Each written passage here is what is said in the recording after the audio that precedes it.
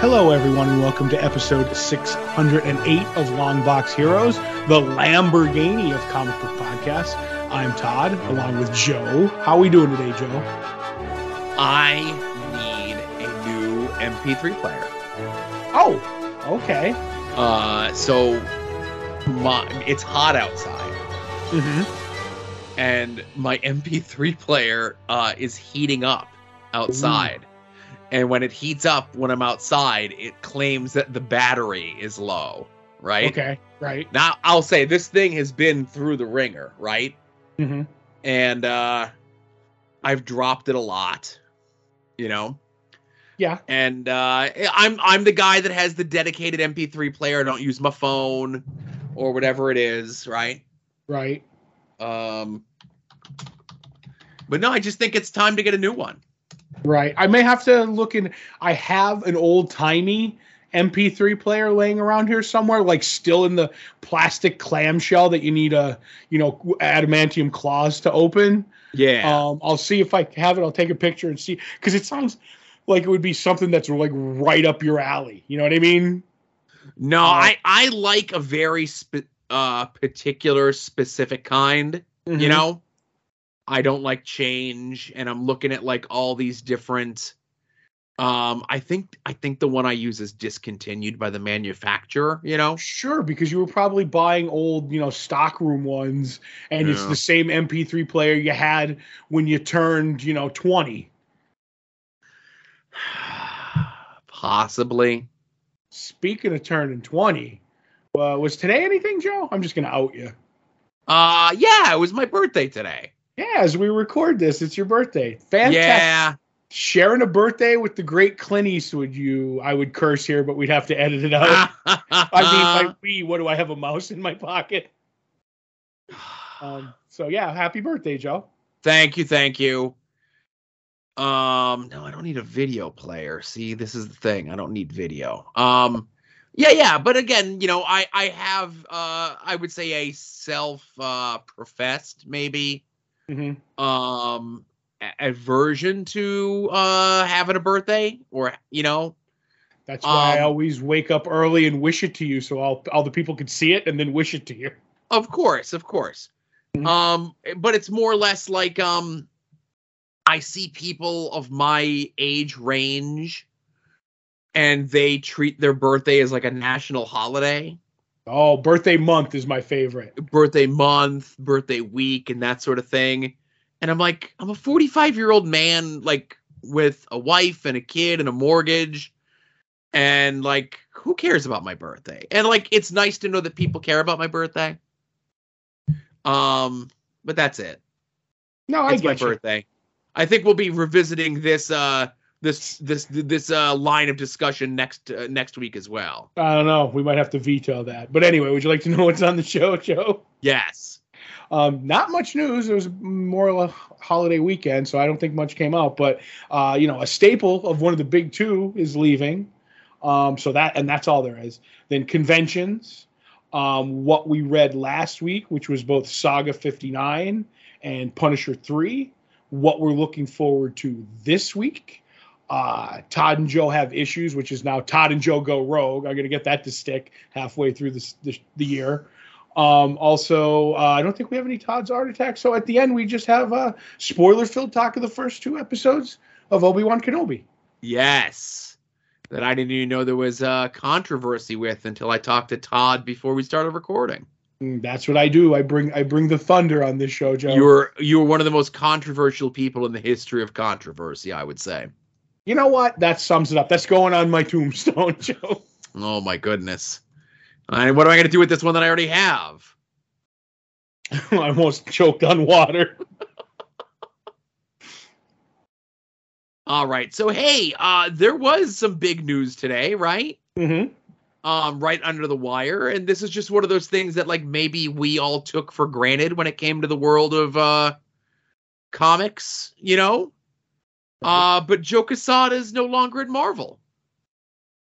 Which is like, wow, it's like Jeff Johns leaving DC for good or something, Yeah. And, obviously there's a bunch of speculation of what he's going to be doing. He said that he has some projects, including like a short indie film that he's going to be writing and directing. But it'll be interesting to see if and what he does in the world of comics. You know? Right.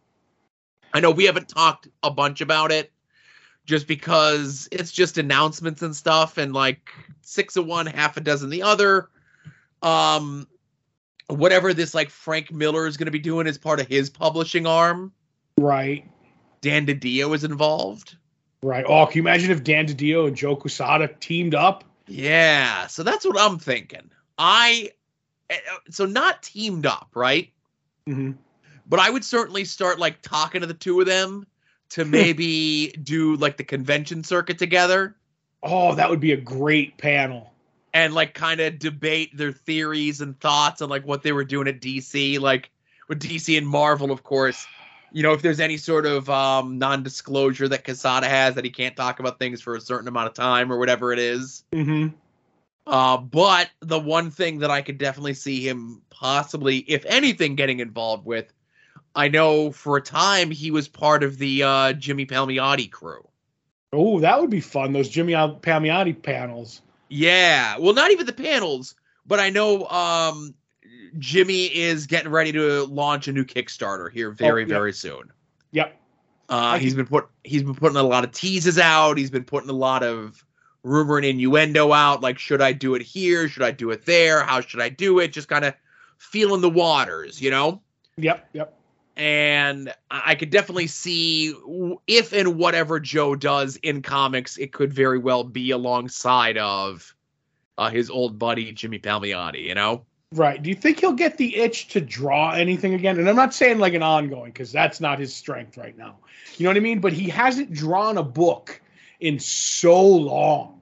Like, he's done a ton of like covers over the years, and he's even doing like one for like DC, which kind of shocked me. You know what I mean? When they announced he was drawing one for the Azrael book, a variant cover. Yeah. I was like, that's weird. But now seeing that he's leaving Marvel, it makes it, you know, it seems a little more, you know, plausible. I'm wondering if he could, you know, draw one of Jimmy's books, or maybe even do like a one shot on his own. I don't know. I'd like to see him draw again, but I don't know if that's going to happen. It'll definitely be interesting to see where and when he shows up somewhere, you know? Yeah. But again, he's been a staple at Marvel for the better part of 20 plus years, right? Yeah, and I'm not even sure what he did, which is, I guess, the mark of a good, you know, employee.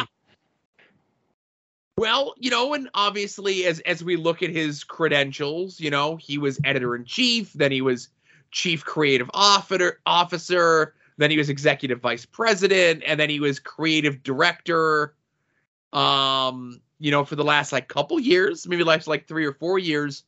So he's definitely someone that Marvel has wanted to keep in the fold, you know? They wanted to keep him out of DC's hands. Sure. And not joking, that's really what it comes down to, is because when you get those like lifelong guys, they almost don't want them to go. And I don't mean lifelong, but you know what I mean. When you're there 20 some years, it's almost like, oh, we don't want them to get the fanfare of we got this guy until they're almost out to pasture, if that makes any sense. Yeah. It's like Brian Michael Bendis hasn't sold a lot of books in a long time. All right, DC, you can have them now. You know, nobody likes to give anybody up when they're hot or doing like important things. So I don't know. I think he would, you know, just that's the way I look at it. But it's definitely going to be very interesting. He's still a name that carries a lot of weight. Yep. He's made a lot of very public friends in comics. You know, we mentioned Palmiotti, Kevin Smith. He was like, that was, you know, who he did the Marvel Knights books with, the Daredevil run, you know? Yes. But I think someone like Jimmy Palmiotti, he, being that he has been on this creative side for the last 20 plus years, to get a chance to re-look at the other creative stuff that he's kind of maybe neglected over the last 20 years, It'll be interesting to see what decisions he makes, you know? And I think the first one will be, let's bring back Ash. The guy from the Evil Dead movies? No, not that hack. The comic that him and Jimmy Palmiotti did. Don't you remember Ash? Oh, come on. He was like, I remember it was like a purple design. He was like a firefighter superhero or something. Yeah. So it'll be interesting to see who owns the rights to that character or what have you. Right. So again, not much in the way of news. One thing that I could say here, we've kind of eliminated the digital stuff for a while. Ooh. I will mention that I saw that there was some rumblings. I'd gotten some emails from the Amazon Comixology side of things. Your library of stuff is easier to find now. Okay. Where in the past, like you would get like a digital book, and then it would say that this book is in your library. And then when you would go to click on it to read it, it would try to charge you for the book that you've already added to your library. It doesn't do that anymore. That's good. That's really good. I think they eliminated in-app purchases on Android devices, but if you do it on Apple or Kindle devices, you could still do purchases that way. But at least they're working on something, that's just a little something for our digital folks out there. Right. Not a full-blown news story, but at least something to wet your whistle, And I just double-checked the email that wasn't in there, and I was supposed to mention it. No. That was just one of these things where, like, I didn't throw it in the email to go over the notes because I know you don't care. I do care. And I was like, I read the whole email this week and didn't see that. Well, did you read the whole email for the conventions this weekend? I did. I have them right in front of me as we speak, too. All right. Well, there's a bunch of conventions. Convention season is heating back up. Let's still everyone be safe out there. As I'm hearing, some areas are going back to full mask restriction of wherever you are. So just be careful. That's all. This weekend, though, a couple that we'll be focusing on is Awesome Con in Washington, D.C. Right. The aforementioned Jimmy Palmiotti, Amanda Connor, Fred Van Lente, Lee Weeks, Mike McCone, and then on the media side, Sylvester McCoy is a person. Yeah, he's the Seventh Doctor. Seventh Doctor. Is he the one with the celery? No, that's the Fifth. Okay. Is this the one that took on Eric Roberts? He's the one that was in the beginning of the movie with Eric Roberts, and then he regenerates into the new one. Okay. So he's kind of like Eric Roberts adjacent. But one can only wish we all were Eric Roberts adjacent. Right. Yes. But also at that convention is Will Wheaton. Good enough to host the Star Trek panels, not good enough to be in the new Star Trek shows. Well, maybe, but anyway. Maybe? Well, I don't want to spoil anything. He may have made an appearance in the Star Trek recently. And he does the Talking Dead of Star Trek shows. Right. That's what I knew. He did the Talking Dead of the Star Trek shows. I didn't know he was actually in them. Right. No, he made it a cameo in one of the episodes. So. Oh, great. Good for him. But, hey, that's a paycheck, and he didn't have to take a bump either, Joe. That's right. Speaking of which, Niagara Falls Comic-Con. Slowly we turned. But there you go. Comic side, we've got Ron Mars, Joe Golden, James O'Barr, Francis Manipool. Lots of media type folks. William Shatner, the great Brad Dourif, who was the voice of Chucky in the original Child's Play movies. Right. Eric Estrada and Larry Wilcox are there. The three motorcycle Mark pick. I don't know if the motorcycles are there, but they should be. But of course, in the world of sports and entertainment, we've got quite the lineup. We got JBL, we got Santino, we got Mick Foley, and we got Kevin Nash. Supper Shredder. He will sign your Supper Shredder action figures. For an extra $3,000, of course. He'll add the extra P for an extra $3,000. Oh, okay. But no, the links to those conventions will be in the show notes with this episode.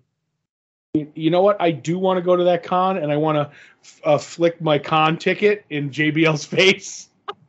Can't throw me out, JBL. I got a ticket. You know, I bet you he doesn't remember that. I saw that pay-per-view, and I would wager the house on that. I would bring the video up on my phone and be like, do you remember this? And then flick the ticket at him. And he'd be like, all right, move along, son. Yep. And then I'd get some stock tips. But anyway. Oh, there you go. Better him than Eric, but he's not there. That's okay. Hey, soon-to-be-named-network.com, soon-to-be-named-network.tumblr.com. All the shows in the soon-to-be-named network whenever they go live, whether it be this show, Long Box Heroes After Dark, At Odds with Wrestling, We Need Wrestling, Puzzle Warriors 3, Profane Arguments, Final Wrestling Place, Viewer's Choice is network adjacent. They had a show this week reviewing the AEW pay-per-view. Hit My Music was back last week. Porch Talk was back this week. Wings on Wings, of course, always there every Tuesday. And there was a special guest on this week's episode of Wings on Wings, wasn't there? A super special guest, and that would be me, Joe. Not a supper special guest? No. Can't steal that name. But yeah, I did a guest shot, a two-parter, because I'll pull back the curtain. They record 2 in a row, and the Carlton Blanchard episode was there. So I was like, I'll stick around, baby. And find out some more stuff that they made poor Todd watch on After Dark this week. I got to watch. Right. And any and all the other, whenever these shows go live, of course, you can find them on their individual feeds, podcatchers or otherwise. But you could also, get them all in that one-stop shop. And anytime any of the folks from these shows go on other shows and they let me know, you could be sure to find them all over at soon-to-be-named-network.com. Mm-hmm. Also, check out our friends who are also doing stuff in and around the world of the internet. Whether it be our friend Kevin Hellions on his site, Mass Library, writing up blogs about different comic book and wrestling adjacent things. Rick Williams, The Chop Shop, all those cool sci-fi, fantasy, wrestling, resin, and glow-in-the-dark figures that he does. Jason Sandberg's Jupiter, Chris Runt's Battle Monsters, listeners of the show that have done their own self-published comics. And the links to those are all in the show notes where you can go and support all of the folks that support us. Also, you can go to information about our local comic book shop, Comics on the Green. If you don't have a comic book shop in your area, or you don't have a good comic book shop in your area, let our shop be your shop. You can find out all the specials and deals and announcements and stuff that maybe slip through your cracks that we don't cover here. Dave and the crew make sure to handle that there. They also do a great mail order subscription service, whether you're getting your book sent to you weekly, bi-weekly, or monthly.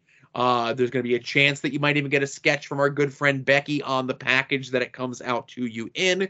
And her social media is linked up where you can see all of her process, commissions, prints, and otherwise that she does. She's a fantastic artist when she's not doing watching makeup tutorial videos. That's right. So let's get into what we read from this past week, Mr. Todd. I'm going to start with the book we were both looking forward to, which was Saga 59, still holding the line at $2.99, Joe. I think they're the last comic book that are. Pretty much. By Brian K. Vaughan and Fiona Staples. Basically, Alana is returning from the drug deal that she had to go make, that she's been, that she's doing to get the, I guess you would call it almost like a cab license, so she can go make money with her spaceship. And while that's going on, the pirate that has her doing that, his whole crew is starting to fight. So they kind of want to go with Alana and them when they leave. And then the captain kind of he kind of made a deal last issue with, is it Bamboozle, I think is the name of the character? That's the new one, so it always throws me off. So he is going to be leaving Alana, but the way that kind of goes was interesting, the way he severs ties. And then in the end, we get a revelation from Prince Robot Jr., that I was like, oh boy, that's not going to complicate anything. It's a very straightforward issue. Nothing like, like crazy happened. But I do believe this is, with the cliffhanger, the end of this storyline, and we're on the hiatus, right, Joe? Do we have one more issue? We might. The character you're thinking of, koala looking, Bombasta, with the missing pieces. It's Bombazine. Bombazine. But again, they don't say his name a ton. Right. And obviously there's a lot of like parts missing, and you gave a great fishbone synopsis, etc. of the story. But there's a lot of other stuff in there, like Alana shows up and she's missing all of her hair, except for like a tuft in the front. Right. And we don't get to hear that story. Oh, and I did miss the guy hunting for them. Right, and then we have the special agent Gale, who is still carrying around what's-his-head's skull. Right. And goes to the shopkeep at the pet store and has him work his mojo, and that's how Gale finds out that Alana is on the planet that he's currently on, but she's about to leave. And I feel confident in saying that. We get the bits with the bands breaking up. We get a lot of our main character crew that we've seen over these last couple issues kind of have stuff be upheavaled. Right. And I think, and again I say I think, we have one more issue before they go on a hiatus. You're right. I screwed up. And then in all this, like, Hazel always doing the voiceover, preparing us for some bad mojo, Joe. So. Yes.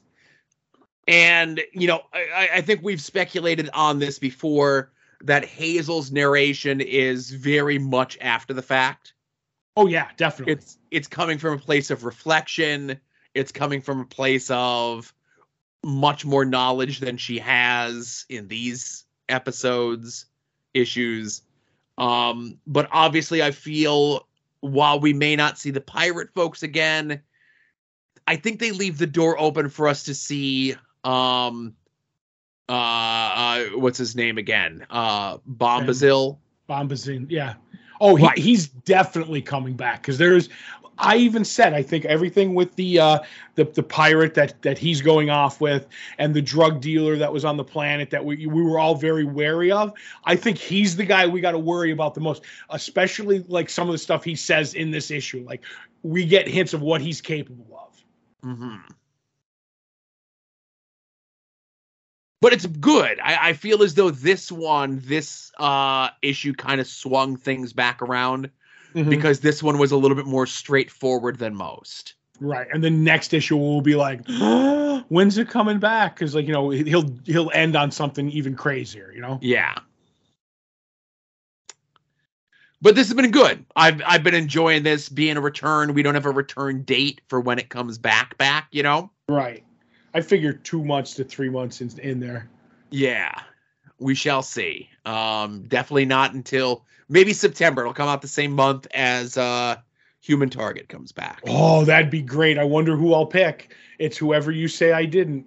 Mm-hmm. So the other book that we read from this past week was Punisher #3, written by Jason Aaron. With art by Jesus Saez and Paul Azteca. We talked about issue 1. We didn't talk about issue 2. We're talking about issue 3. Okay. Yeah. And we tried, and obviously issue 1 came out. We tried to tiptoe around some of the spoilery stuff. We didn't want to kind of give away what the hook of everything was. But at this point, it's 3 issues in. I feel as though we could talk about it. Punisher is the leader of the Hand. Now, it's interesting to see where this is going to line up, because right now with Chip Zdarsky's Daredevil #1 that comes out here shortly. Right. At the end of Devil's Reign, Daredevil and Elektra feel as though Kingpin's taken care of. The New York is in good hands. Our mission now is to take down the Hand permanently. Okay. So it's going to be interesting to see how the Punisher stuff here, with him being in charge of the Hand, lines up with what's going to happen in Zdarsky's Daredevil. But that's not what we're talking about, because that's not for a couple of weeks. This is what we're talking about, where the Hand, one of the things that they are good at is bringing people back to life. And the way that they were able to sway Frank Castle to lead their group of folks is by bringing his wife back to life for him. And she looks like someone who has been brought back to life. Yes. She's got some bullet holes still in her, some scars.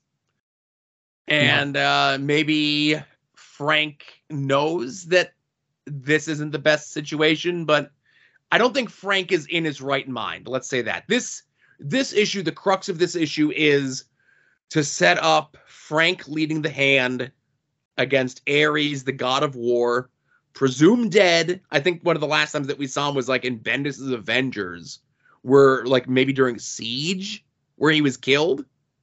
No, he came back after that. He would I know he was definitely in the Fred Van Lente Hercules run. Okay. That was way after that, where they kind of made Hercules like a recovering alcoholic and everything.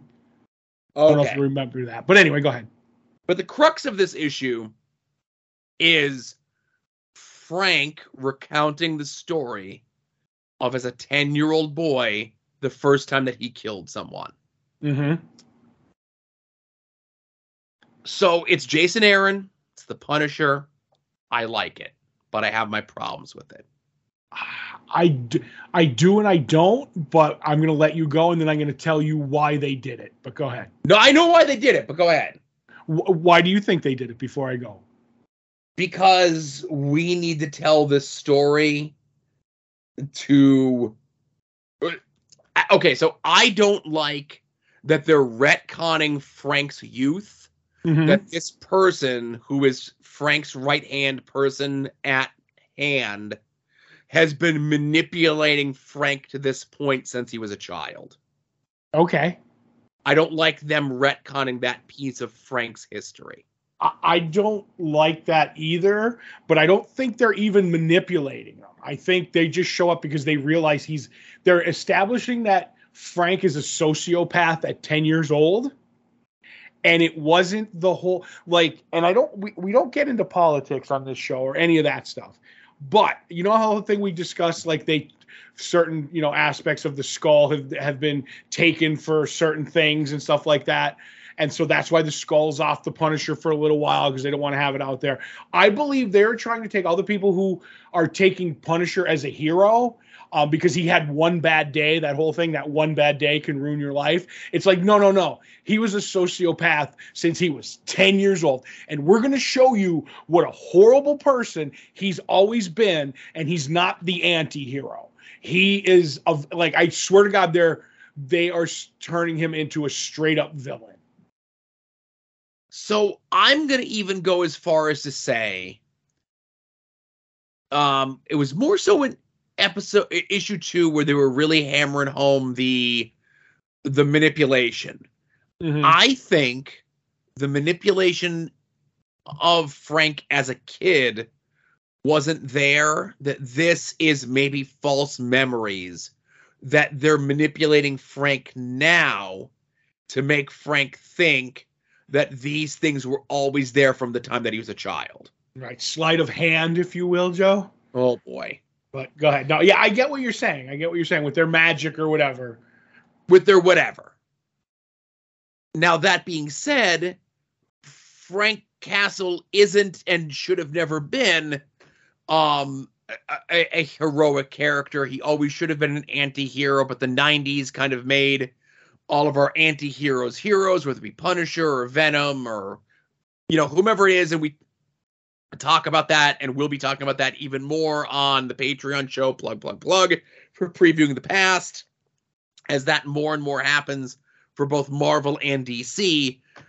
But I get where you're coming from, that this is them trying to, I guess, unredeem Frank to make it so that you don't like him. He's less sympathetic this way.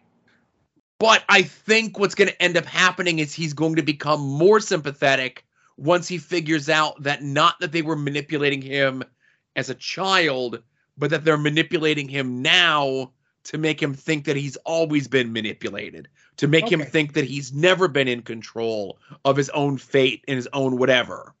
Okay, we'll ride this out and we'll see where it goes. Yeah. And then again, of course, we get the bit at the end as well, where I don't think it's any bit of a spoiler, but maybe Frank's wife starts to figure out that something's wrong or something's missing with whatever they have.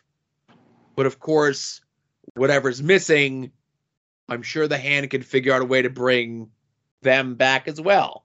Right. And I'm sure that'll go great, just like this is going great. Right. It'll go swimmingly. Yes. I'm enjoying this. I am too. It's not my Punisher, the Punisher I like, but I understand, you know what I mean? But I understand what the Punisher actually is. So Right. If that makes any sense. So Yes, it does.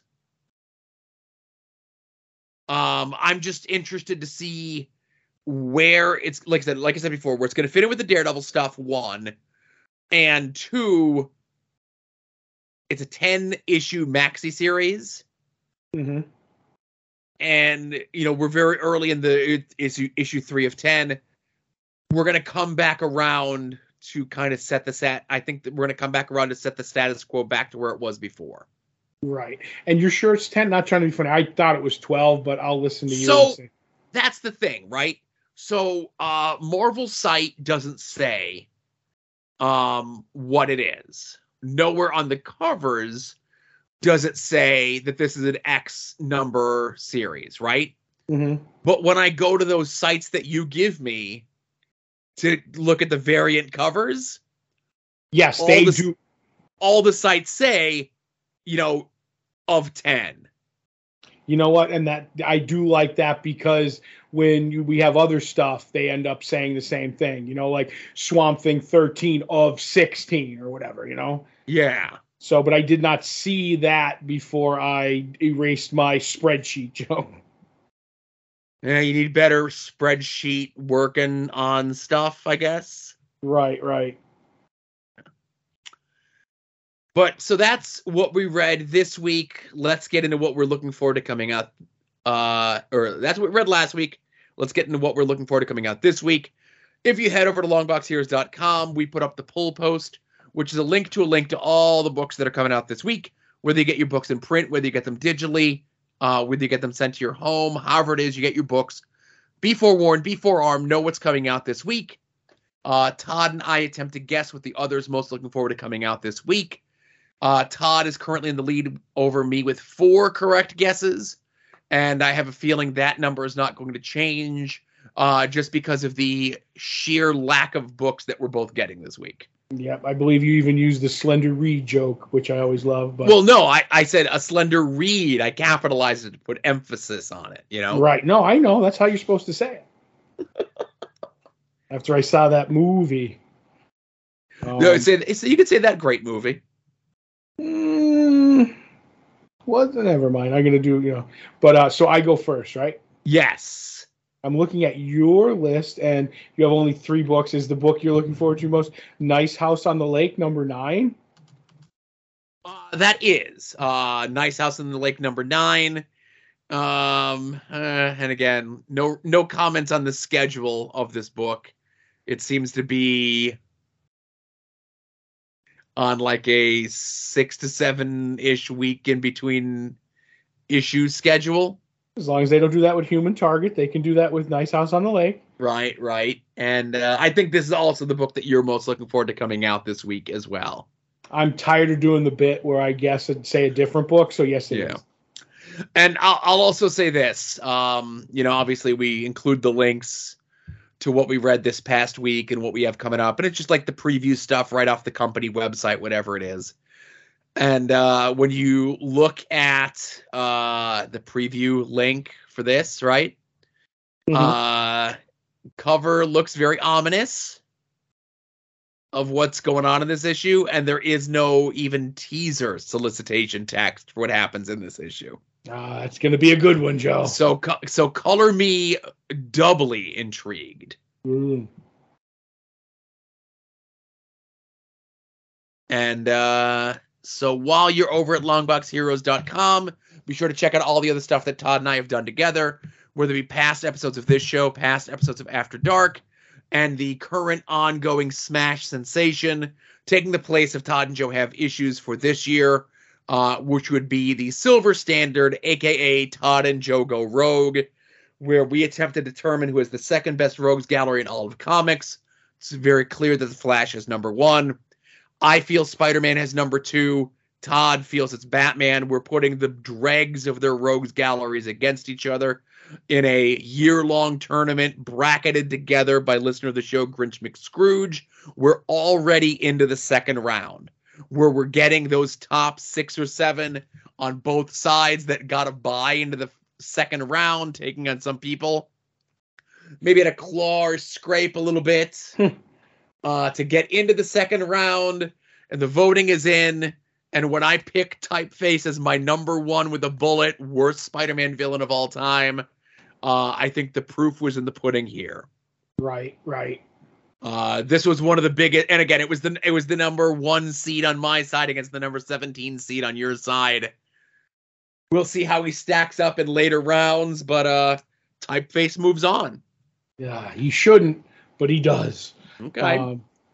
So who should go first now, Joe? Well, again, this time, it's one of the folks that I had move on from the second round, or from the first round, and that's Manslaughter Marsdale. Again, great look, bad theory, in the fact that he was just like a goon who got bested by a janitor at a boxing gym who was the Crusher Hogan, who was the wrestler that Spider-Man beat, portrayed in the Sam Raimi film lovingly by Macho Man Randy Savage as Bonesaw is Ready, which I think is his full name. So he already has a first round win, and he's moving on to one of Todd's top 7 picks. Right. So you want me just to go into mine now, right? I'm done with mine, so... Okay, no problem. So my pick is from the Golden Age once again, and his name is Joe Coyne. His last name Coyne. And he's the Penny Plunderer, Joe. Growing up, he would be selling papers for like pennies, and they would give him change and be like, change, a measly 2 cents. What could I do with that? Buy a stamp. Pennies. Other guys have big bills, but I've got pennies, but wait till I grow up. Then he goes on, he grows up and he gets a job, but he was literally pinching pennies from this guy, so he gets fired. Then he goes and turns to a life of crime, and he robs this place, but the cash register is only filled with pennies, so he goes to prison over stealing pennies. And in pennies, he makes this vow. In prison, he makes this vow. Pennies and coppers, they did this to me. Pennies, coppers, pennies. I hate them all. When I get out, I'll get back at coppers and pennies. I'll fight coppers with pennies. Every job I will pull will involve pennies. My crime symbol will be pennies, Joe. So naturally, this guy's going to rob pennies. The Mint only makes these things at a loss leader, so he's gonna steal these. He goes on. Naturally, his headquarters has to be in a penny arcade. You're never gonna find the Penny Plunderer. Where could he possibly be? Oh, he's in the penny arcade. So he pulls all these penny crimes, and Batman goes after him. And Joe, you think it'd be cool? This is where the big penny in Batman's Batcave comes from. You're like, that was gonna be my question. Right? So that's great. The Penny Plunderer gets a trophy in the cave, in the cave. And then years later, DC's like, no, Penny Plunderer sucks. Like, that penny we're totally retconning this, not even mentioning it. Now it's Two-Face did the big penny. It was a flipping thing, not this guy. So it's like, no, he can't have any of it.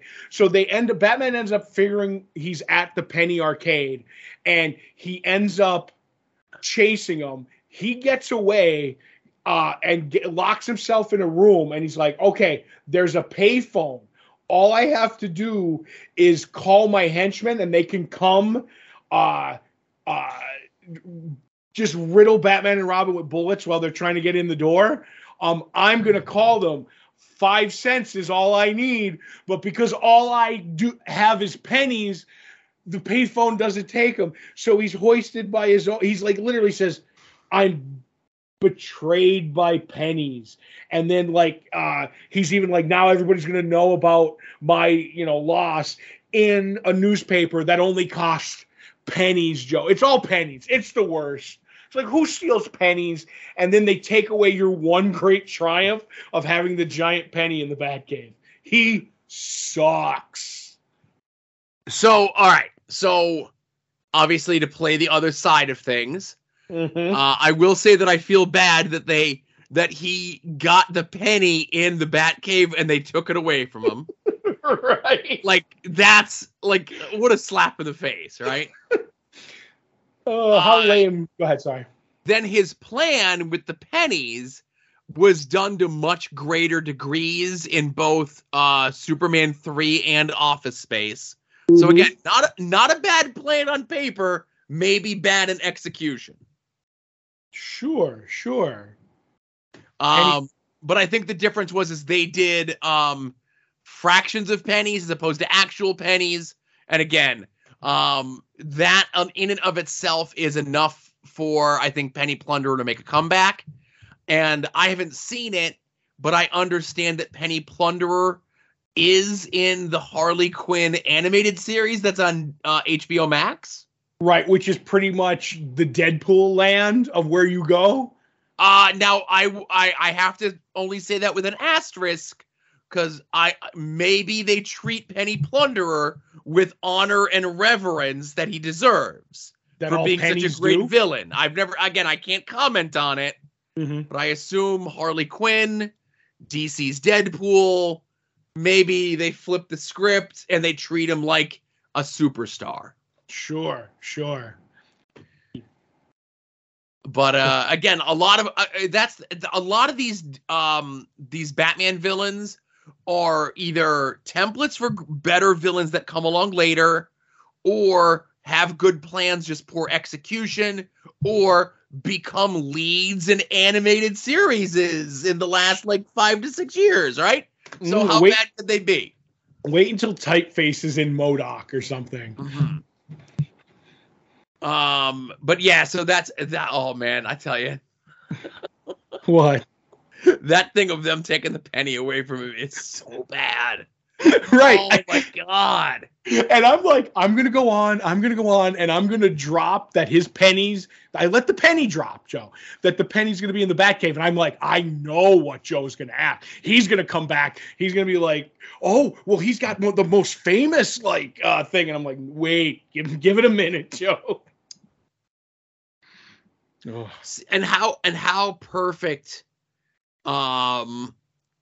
is it that they replaced the Penny Plunderer penny and put it to Two-Face? You could have done a war of pennies and faces, right, in the Batman thing, right, where Penny Plunderer is now working to try to get the credit back for the penny that's in the Batcave from Two-Face. You're trying to redeem Penny Plunderer. A lot of meat on these guys' bones, I'm telling you.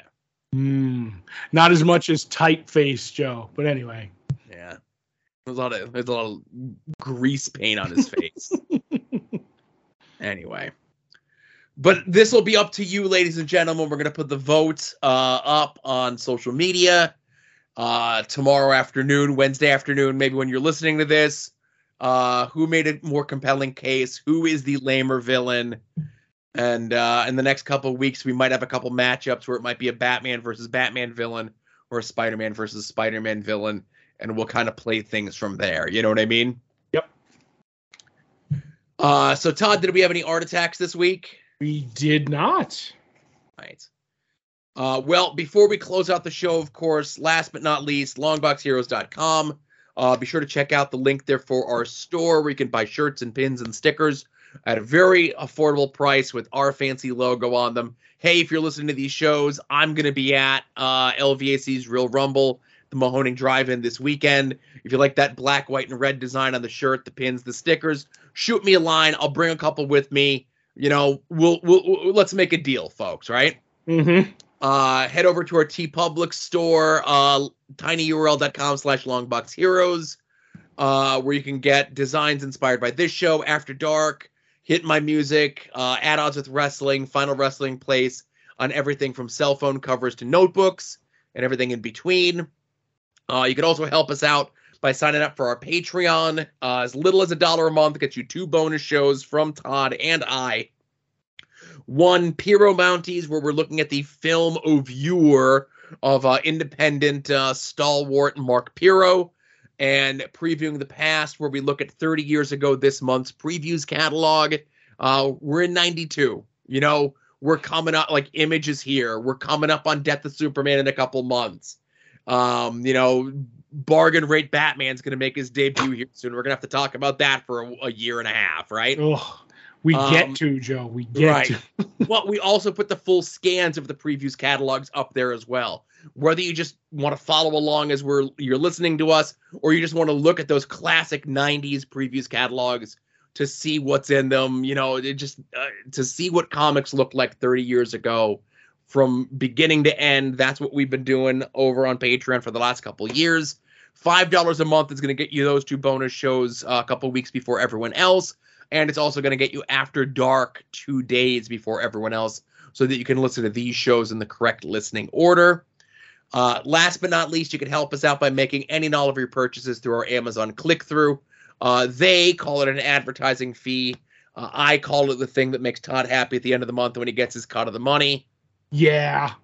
Some of the notable purchases through the Amazon click-through this past week include somebody purchased U.S. Divers brand Icon mask and errant snorkel set.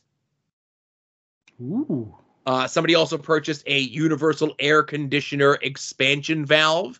Very important as these summer days and months are upon us. Yep, you don't want your valve expanding. That's right. And somebody also purchased their digital comics through our Amazon click-through. G.I. Joe 291, Amazing Spider-Man number 2, Teenage Mutant Ninja Turtles 129, and Saga 59. Because Amazon and Comixology are essentially the same company these days, and I think things are a little spotty still in regards to subscriptions and stuff, hey, click our banner if you're a digital comics person. We get a couple cents on the back end for all those comics that you purchase through them, Yeah, those genuinely make me happy. All the other purchases are cool and everything like that. But that somebody that's listening and like buying and reading comics, that's so cool. Yep, absolutely. Like I said, and hey, listen, if you got a local store, go support your local store. But I get you, a lot of people have transferred over to digital. This is the digital house to do it through. And, if we can get like 3 cents on every book that you buy, then hey, I'll take it, Me too. We're the penny plunderers, Joe. Yes, we're penny plunderers in our own right. So I think that's why you should vote against penny plunderer, because that's awesome, right? Sure, yeah. And then someone takes... You're making your own cause here, Todd. Right, and then somebody will come and take our pennies away and give them the Two-Face, Joe. No. Adam gets his own separate cut.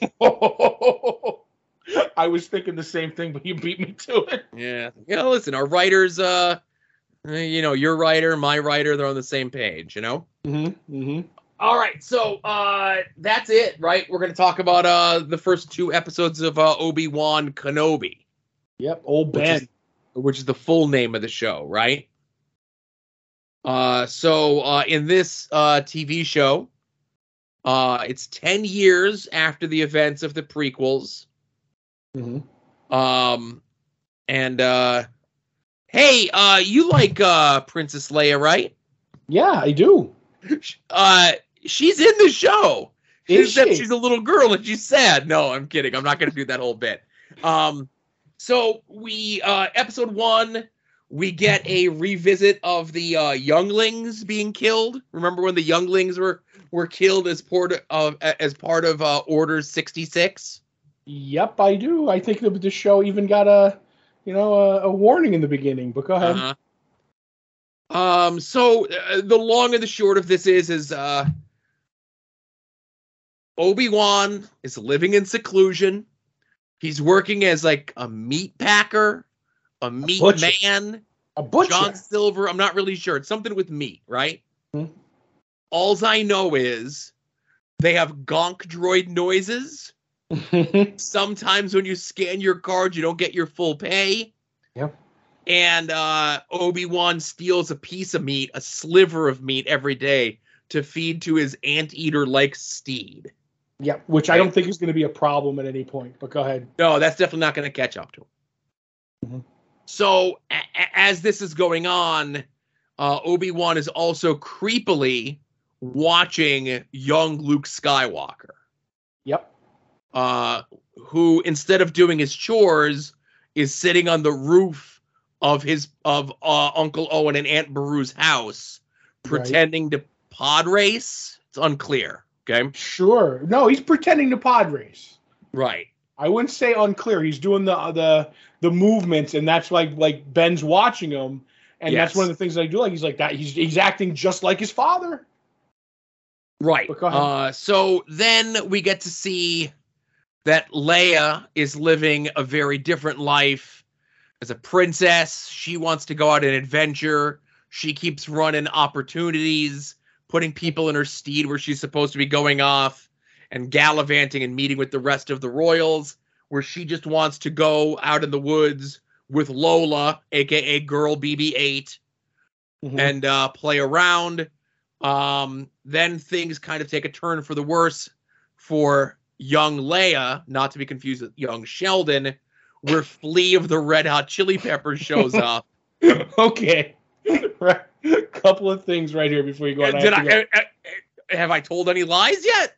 No, you haven't. You're perfect. I just want to say, because this all rhymes. This is Lucas's baby.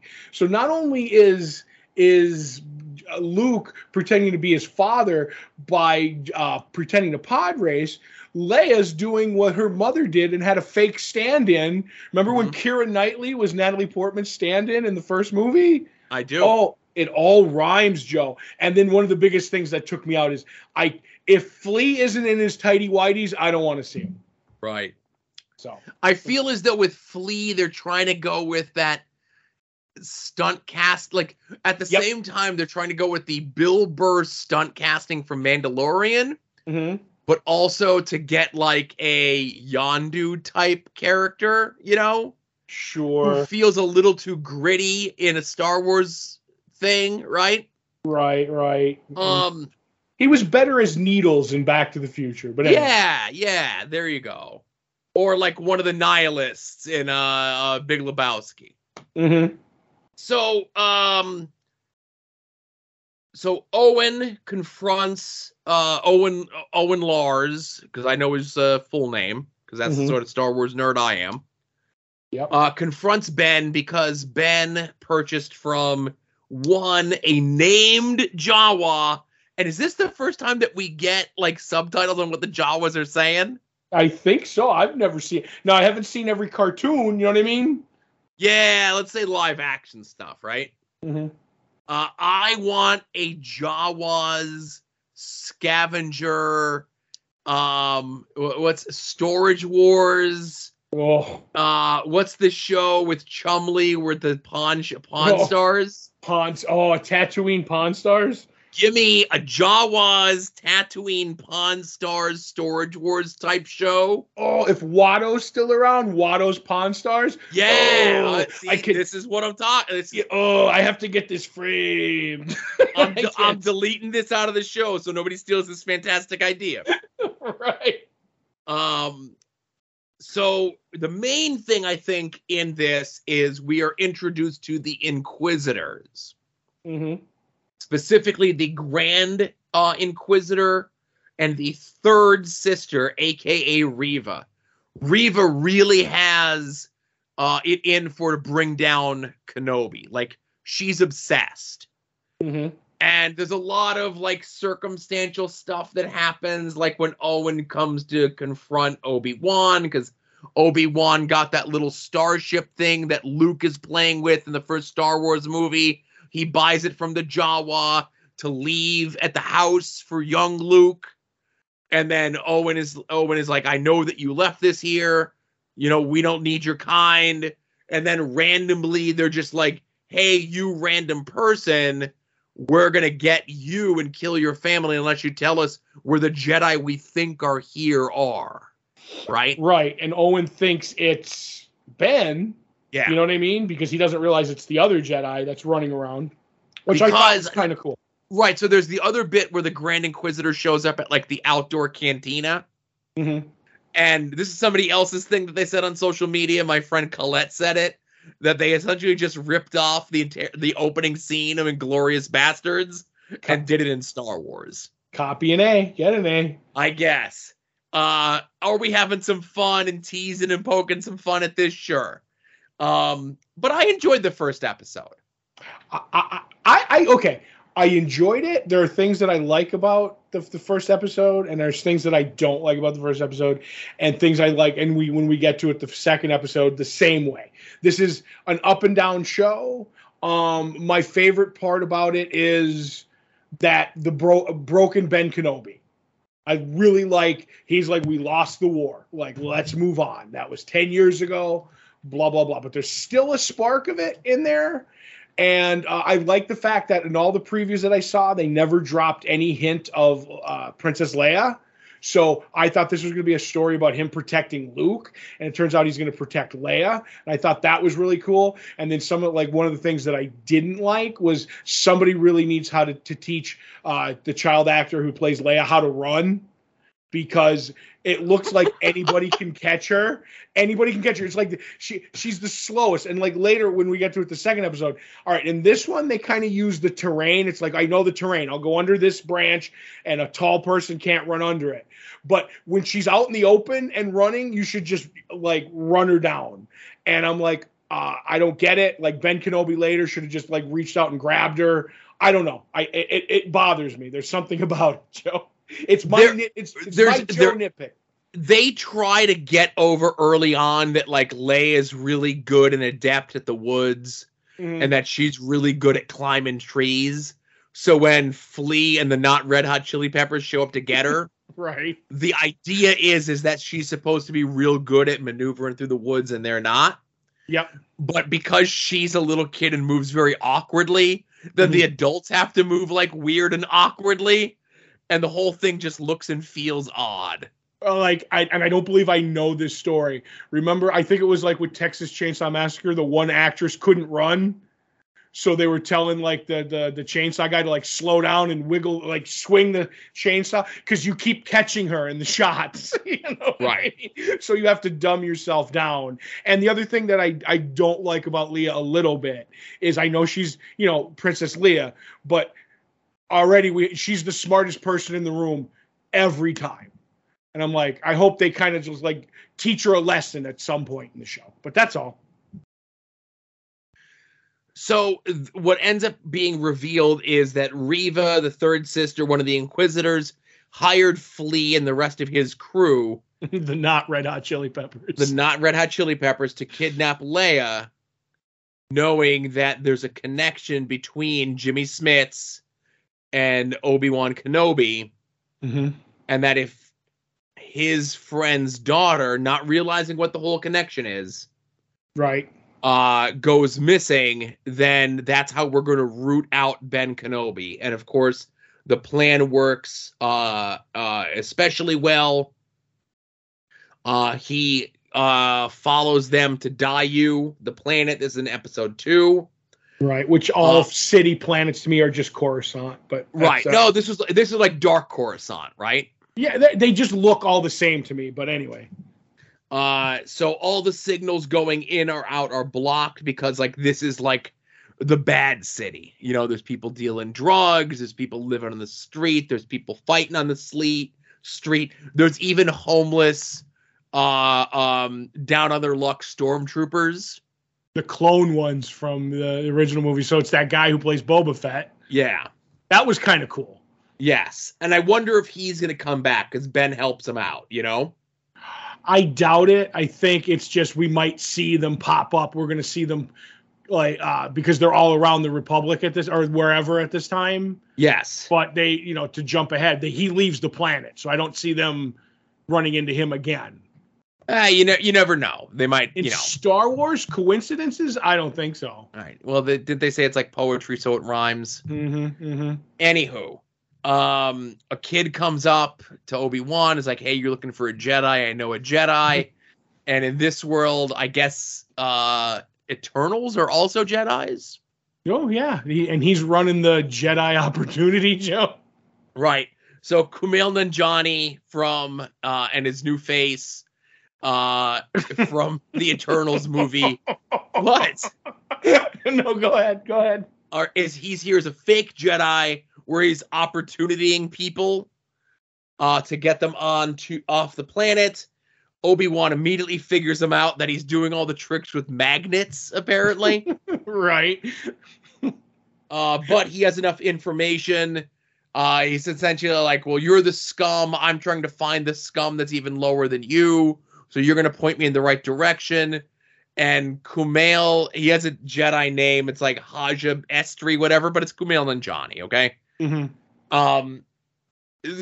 Side note, inspired casting on these shows to take like current day comedians that may be Star Wars fans, right, and throw them in your show so they really don't like lead people in saying how bad they are.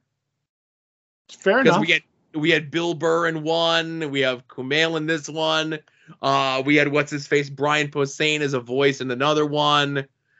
So again, it's just interesting casting is all I'm saying. It feels very, fool me 3 times. I'm like, okay, I see the pattern. But anyway. Right. So he essentially leads Obi-Wan to, I guess, a space meth lab that's going on, right? Spice lab, sorry. So Obi-Wan uses the Force to cause a meth lab explosion. Right. And he's led into a room. And so this is the other thing, and obviously, it's space, it's galaxy far, far away, a long time ago, technology is different, and I like that they just have Leia in a random room tied to a chair. Like there weren't any railroad tracks available, so we're gonna tie you to this chair. She wasn't tied to a chair. Yes, she was. They tied her on the chair in the ship. Was she tied to the chair? Okay, because when he goes into the room, when she's in the room, when Obi-Wan finds her, because there's the decoy that's tied to the chair, and then when they get the drop on Obi-Wan gets the spice that the person in the street said here, the first one is free. Right. He throws it. He puts his mask on. They all get tripped out from the spice. He goes into another room, and Leia is there tied to another chair. See, I don't remember. I guess you could be right because I know she was playing with the sassy robot that every Star Wars. Okay, so she was tied to the chair and she let Girl BB-8 out, and Girl BB-8 started cutting the ropes of her tied to the chair, and Flea came in and smashed Girl BB-8. Oh, that's right. Right. Poor sassy robot. Girl BB-8. Yep. So Obi-Wan gets Leia. Leia doesn't trust him. They have a little bit of friction, doesn't believe that he's a Jedi.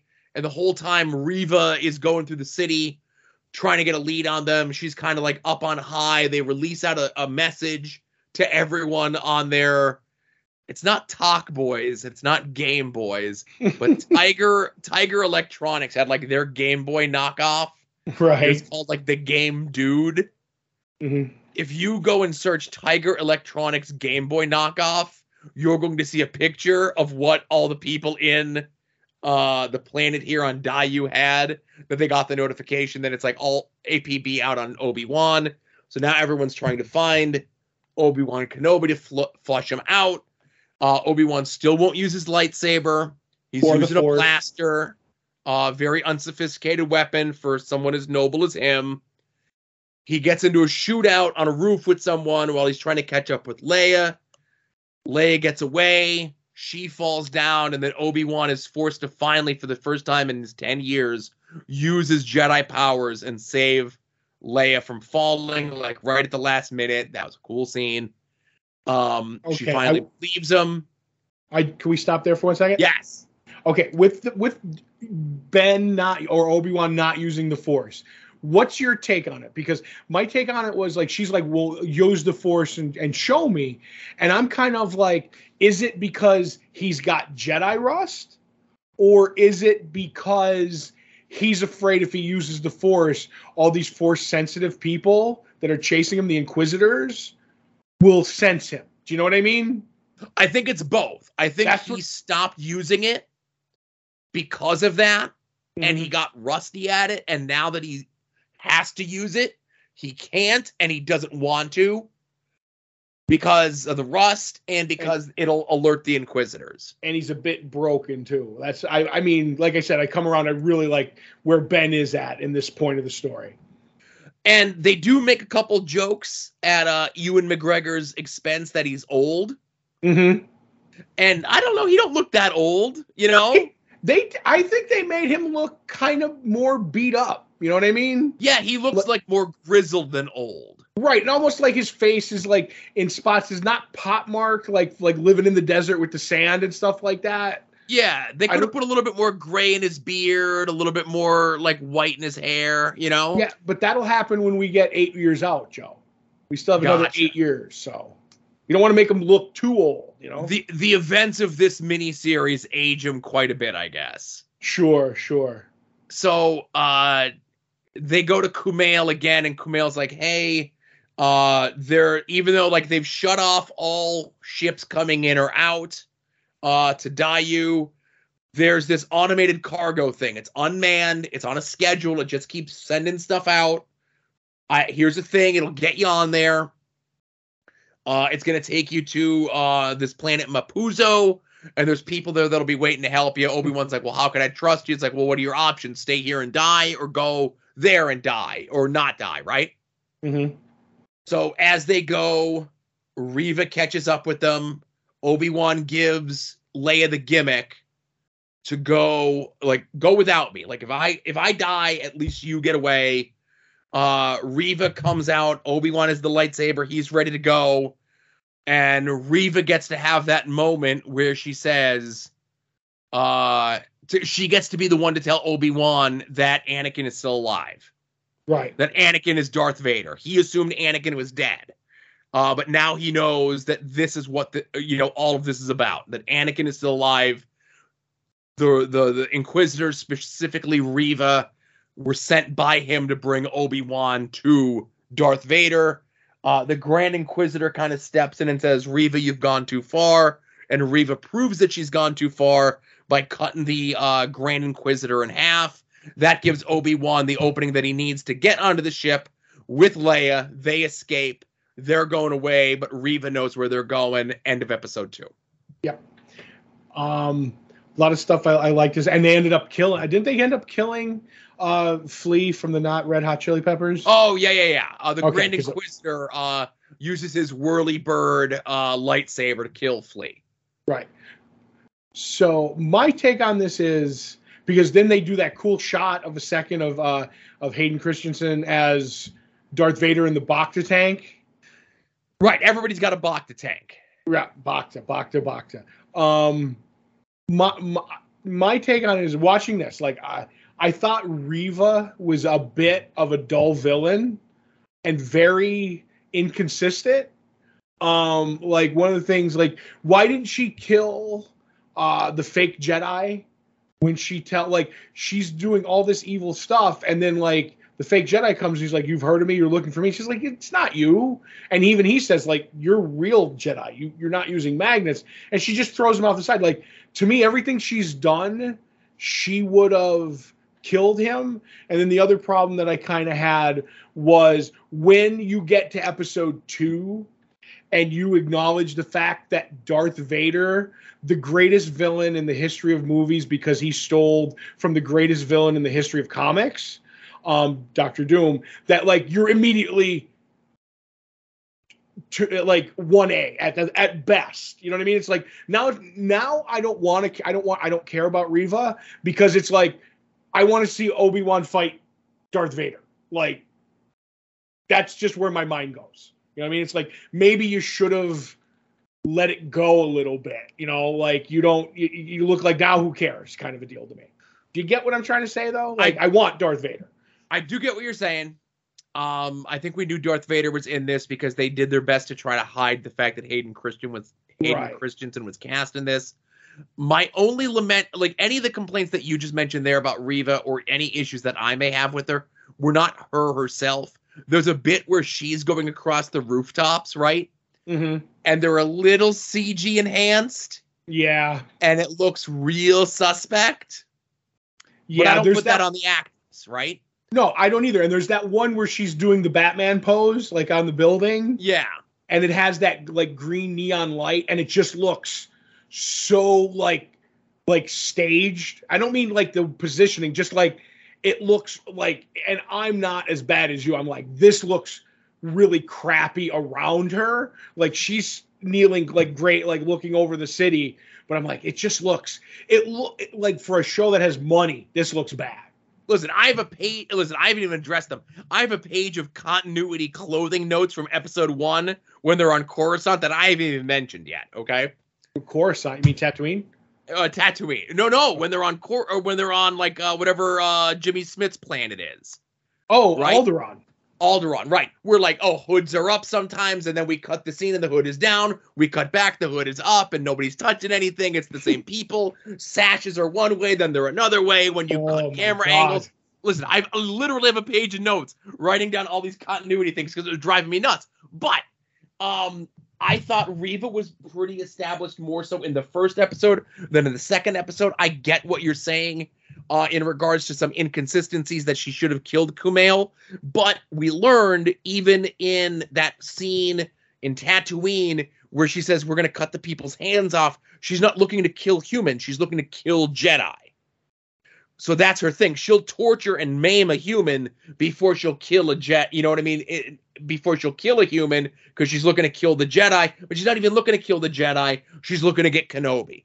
So She's very narrow focused. And with having Obi-Wan that close in her sights, I could see her getting distracted and getting off of her game or getting off of her whatever. And I could see possibly at the end of this, her getting some sort of redemption thing. Her figuring out that she's been on a fool's errand, that she's made a mistake, that she shouldn't have turned her back on and gone to the dark side and that sort of thing. But I think we're going to see her as the redemption character throughout all of this. Right. Do you think she's one of the younglings at the beginning of the show that's fleeing? Oh, that's what I think too. Yes. Because the one guy that they find in the bar that she throws the gimmick at and he catches the force powers. Mm-hmm. He was one of the younglings, and there were 5 of them that we see. 1, 2, 3, 4, 5 younglings that escaped. So you think we're going to get all 5? We got 1 killed, and I think she's 1. I think we're going to see the other 3. There's 4 episodes left. Ooh, that works out, Joe. Right. And I will say, I also know what this series is trying to do. And listen, we're having some fun. We're making some jokes. I really like the first 2 episodes. I'm looking forward to watching 3. But if this whole thing is an attempt to get me to say that the prequels are good, you summed up 3 2.5-hour movies in 4 minutes. Mike Sterling, man. I missed what he was saying. He actually put out a tweet that said, he's like, if I learned anything from Obi-Wan Kenobi, the first episode, I learned that the entire prequel could have been done in 5 minutes. He goes, yeah. So, but I agree. Though that being said, I like this more than you like this a little more than me. But if Cad Bane shows up at any point, because he can at this point, this will be the greatest series that ever happened. So. That's all. I don't know if Cad Bane's allowed to be in this. He should be. Cad Bane should be in everything because, he is Star Wars now. Is his toy out yet? He has a couple of them. I have one sitting on my table over there. So specifically one from his appearance in the Boba Fett. No, it's from one of the other ones, the Clone Wars, maybe. Gotcha. Yeah. So then the one from the Bad Batch is coming out, and then they're gonna milk it, and he's gonna be the one that was in Mandalorian or Book of Boba Fett, which is the one I want, which will probably come from one of those sets like your Bib Fortuna, Right. And I'll have to buy the whole set, not just be like you. I'll be a real fan because I'm gonna gatekeep you because you didn't buy the whole Jabba's Palace set. Like I said, I can't hang it on my wall. If they make a Fig Defender for it, I'll buy it. You know what? I'll stand there like the guy at the Tomb of the Unknown Soldier and be your Fig Defender. No, it's not the same. Okay. I ain't hanging you on my wall neither. Oh, okay. Good. I was worried. So I guess that's it, right? I think that's everything. Yeah. And next week, definitely a short show like we had expected. Right. And 3 episodes of Boys next week. Should be a good short show next week. Right. 3 episodes of The Boys, Obi-Wan, and then a week after that we have Boys, Obi-Wan, and Miss Marvel. Oof. We're back, Joe. We're back on TV. That's right. That's right. And then we don't have another movie to worry about for at least another 3 weeks. Oh no, 5 weeks. 5 weeks until Thor 4 comes out. Right. And in there, are we gonna watch Morbius at all, Joe? This weekend, because of whatever the meme about Morbius is, right? I almost watched it. Right. But remember, well, again, you'll hear me talk about it over on After Dark, but I'm not in the mood right now to hate watch something. Mm-hmm. And I heard that in the theatrical cut, right? Mm-hmm. There's a bit in the mid-credit or the post-credit sequence where they allude to Spider-Man. Okay. And that's cut out in the home release. Sure. Uh-huh. But I don't know. I'd have to go see it in the theaters when it was out and then watch it and compare. So that means I'd have to watch Morbius twice. What is his name? From Pod Van Dam that saw Ed, it? but he don't remember. Ed's... Right. Listen, Ed, don't listen to this. I love Ed. It's almost the end of the show, but Ed's fried, Okay. Well, I guess that's it then. All right, everyone. Thank you very much for listening. This was episode 608 of Longbox Heroes. For Todd, this is Joe saying thanks for listening, and we'll catch you all here next week. Remember, be a faucet, not a drain.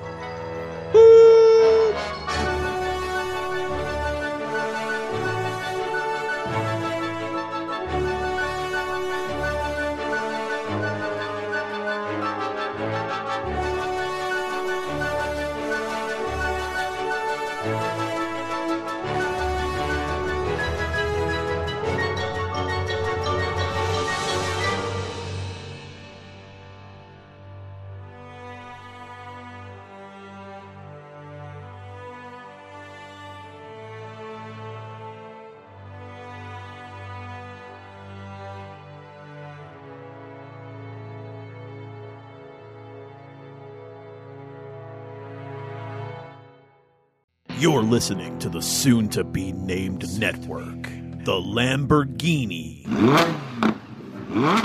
of Podcast Network.